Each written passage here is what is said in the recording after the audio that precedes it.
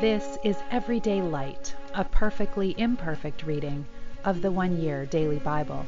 I'm Molly, a fellow pilgrim on the road to the kingdom, and it is a joy to have you traveling this journey with me, with the Word of God as a lamp to our feet and a light to our path.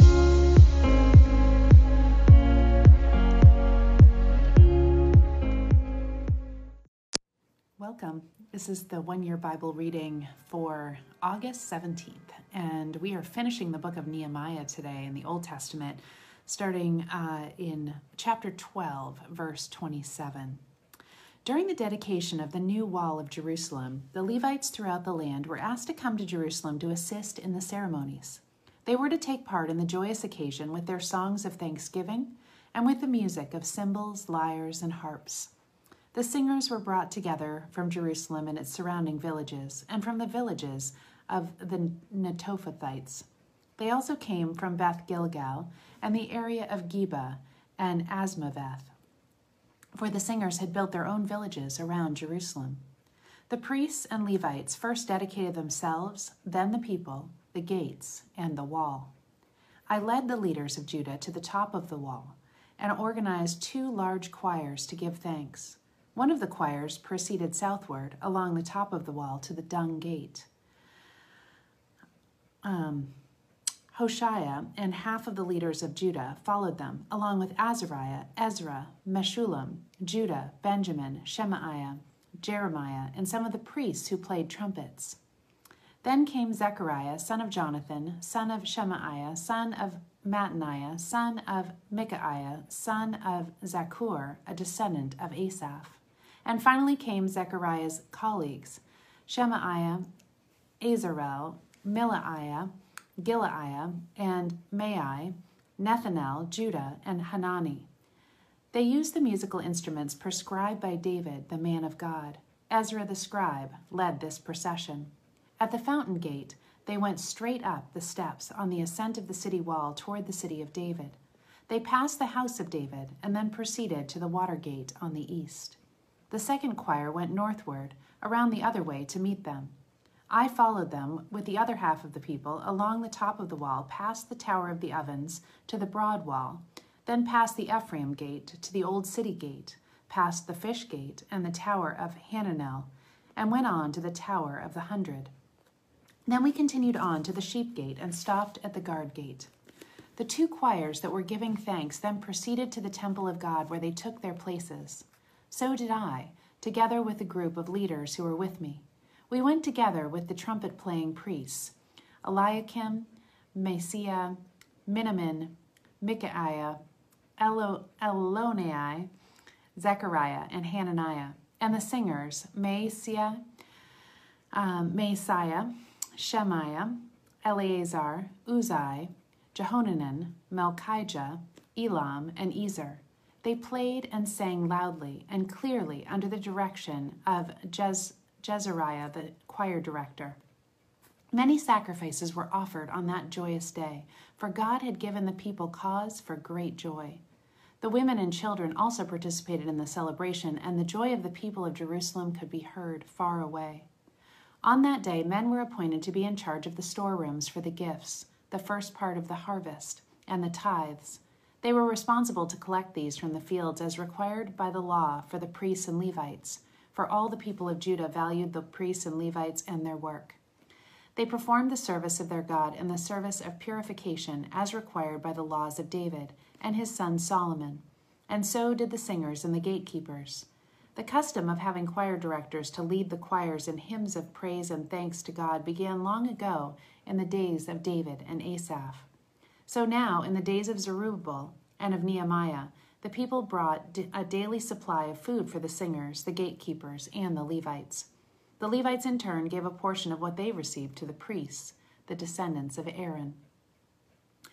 On that same day, as the book of Moses was being read, the people found a statement which said that no Ammonite or Moabite should ever be permitted to enter the assembly of God, for they had not been friendly to the Israelites when they left Egypt. Instead, they hired Balaam to curse them, though our God turned this curse into a blessing. When this law was read, all those of mixed ancestry were immediately expelled from the assembly. Before this had happened, Eliashib the priest, who had been appointed as supervisor of the storerooms of the temple of our God, and who was also a relative of Tobiah, had converted a large storeroom and placed it at Tobiah's disposal. The room had previously been used for storing the grain offerings, frankincense, tithes, and tithes of grain, new wine, oil, and the special portions set aside for the priests. Moses had decreed that these offerings belonged to the Levites, the singers, and the gatekeepers. Now, in order to understand the degree of transgression that Eliashib, the priest, has undertaken here, we need to remember who Tobiah was. And several chapters ago, we read that he was one of the primary enemies of Israel in rebuilding the wall. And so Eliashib has allowed him, who is also an Ammonite, who they've just read is not even allowed to be in the assembly of God, to literally move into the temple of the Lord and take up residence in one of the holy places. So Nehemiah writes, I was not in Jerusalem at that time, for I had returned to the king in the 32nd year of the reign of King Artaxerxes of Babylon. Remember, he was his cupbearer, though I later received his permission to return.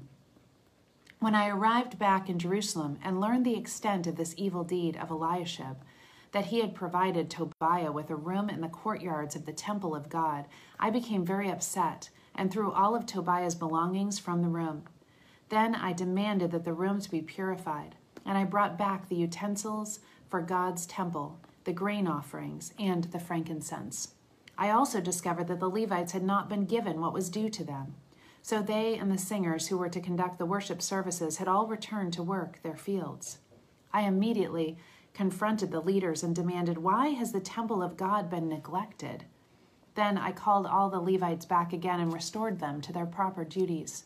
And once more all the people of Judah began bringing their tithes of grain, new wine, and olive oil to the temple storerooms. I put Shelemiah the priest, Zadok the scribe, and Pedaiah, one of the Levites, in charge of the storerooms, and I appointed Hanan, son of Zakkur, and grandson of Mattaniah, as their assistant. These men had an excellent reputation, and it was their job to make honest distributions to their fellow Levites. Remember this good deed, O my God, and do not forget all that I have faithfully done for the temple of my God. One Sabbath day, I saw some men of Judah treading their wine presses. They were also bringing in bundles of grain and loading them on their donkeys. And on that day, they were bringing their wine, grapes, figs, all sorts of produce to Jerusalem to sell. So I rebuked them for selling their produce on the Sabbath. There were also some men from Tyre bringing in fish and all kinds of merchandise. They were selling it on the Sabbath to the people of Judah, and in Jerusalem at that. So I confronted the leaders of Judah. Why are you profaning the Sabbath in this evil way? Wasn't it enough that your ancestors did this sort of thing so that our God brought the present troubles upon us and our city? Now you are bringing even more wrath upon the people of Israel by permitting the Sabbath to be desecrated in this way.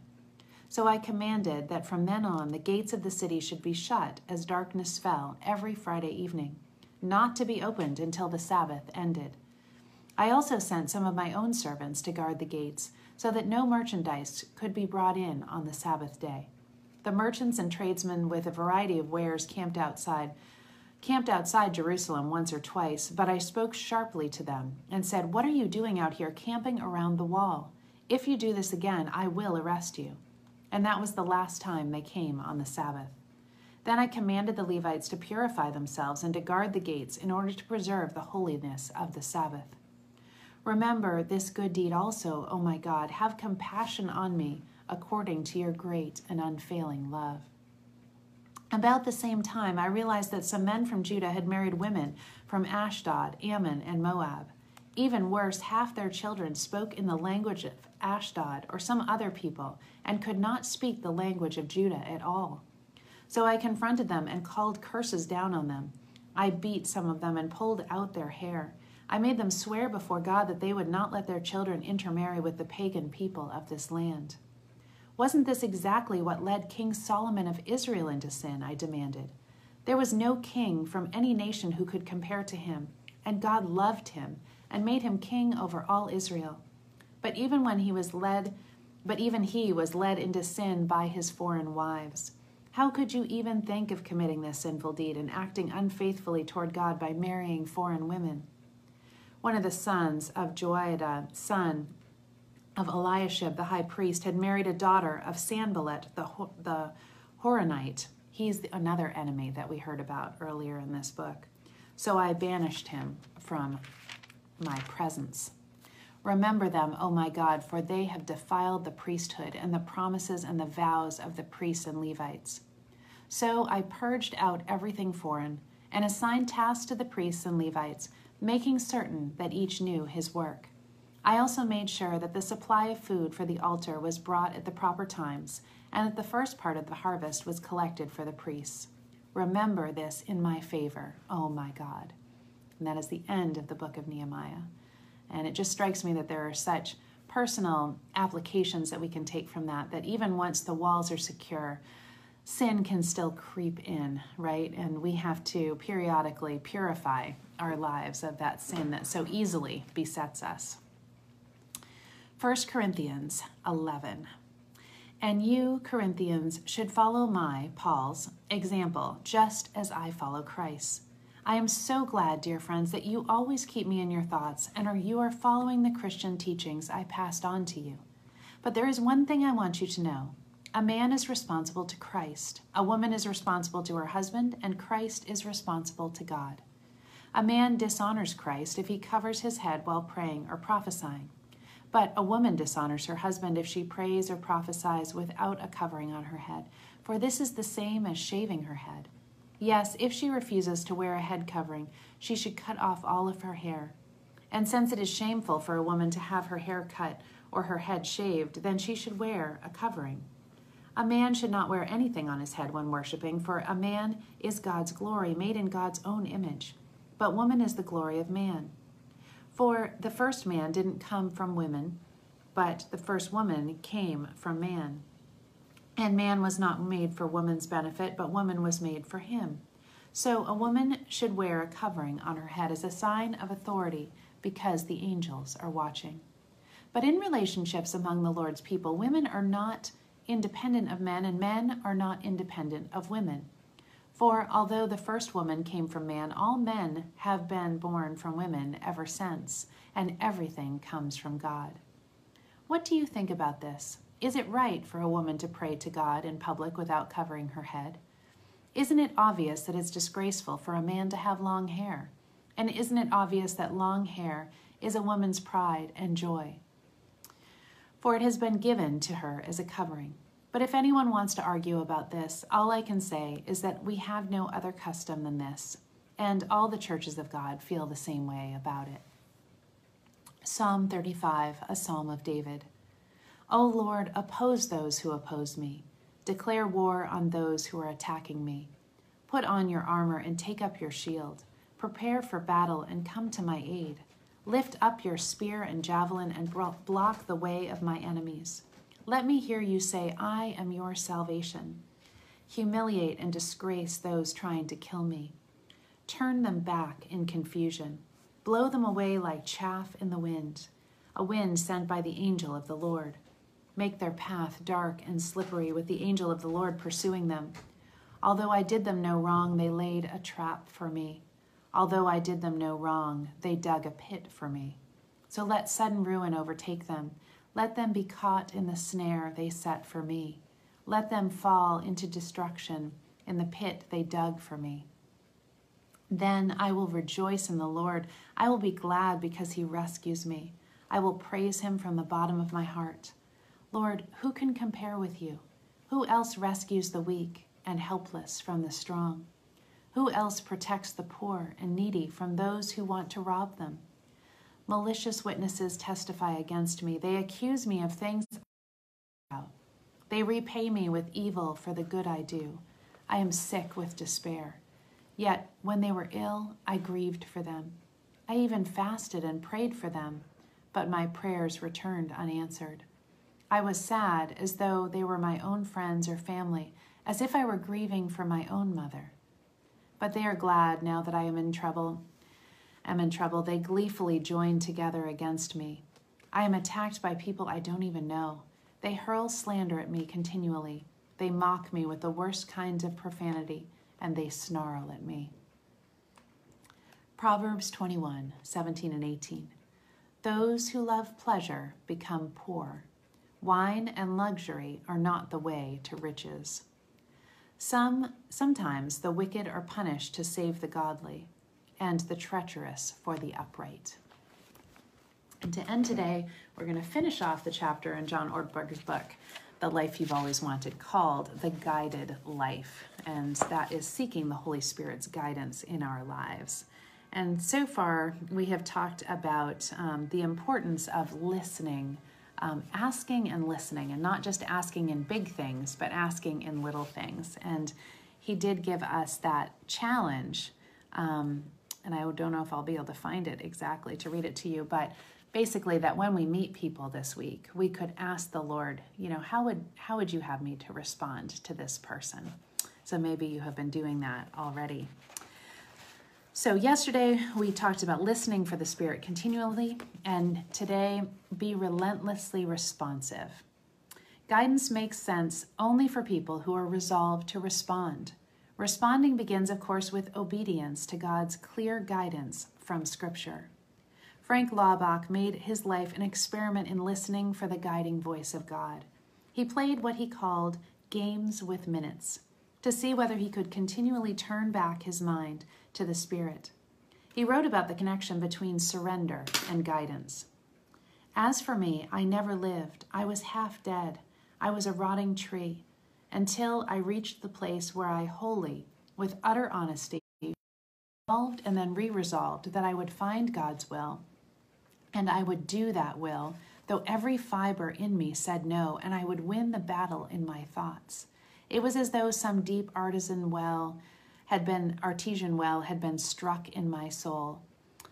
Money, praise, poverty, opposition, these make no difference, for they will all alike be forgotten in 1,000 years. But this Spirit, which comes to a mindset upon continuous surrender, this Spirit is timeless life.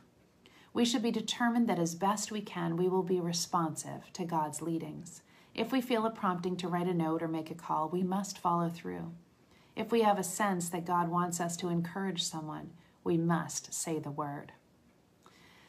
And he also encourages us to listen to the Spirit's voice in the words of others. God speaks not only to us, but through us. Scripture is full of accounts of God's message being pronounced through human agency. At times, even the speaker was unaware of it. Paul said we are to speak to each other in Spirit-guided wisdom. And he encourages us to practice listening in small matters. Much of the adventure of Christian living involves responsiveness to the guidance of the Holy Spirit. This guidance is not restricted to momentous decisions. It is learned mainly as we practice it on a continuing basis.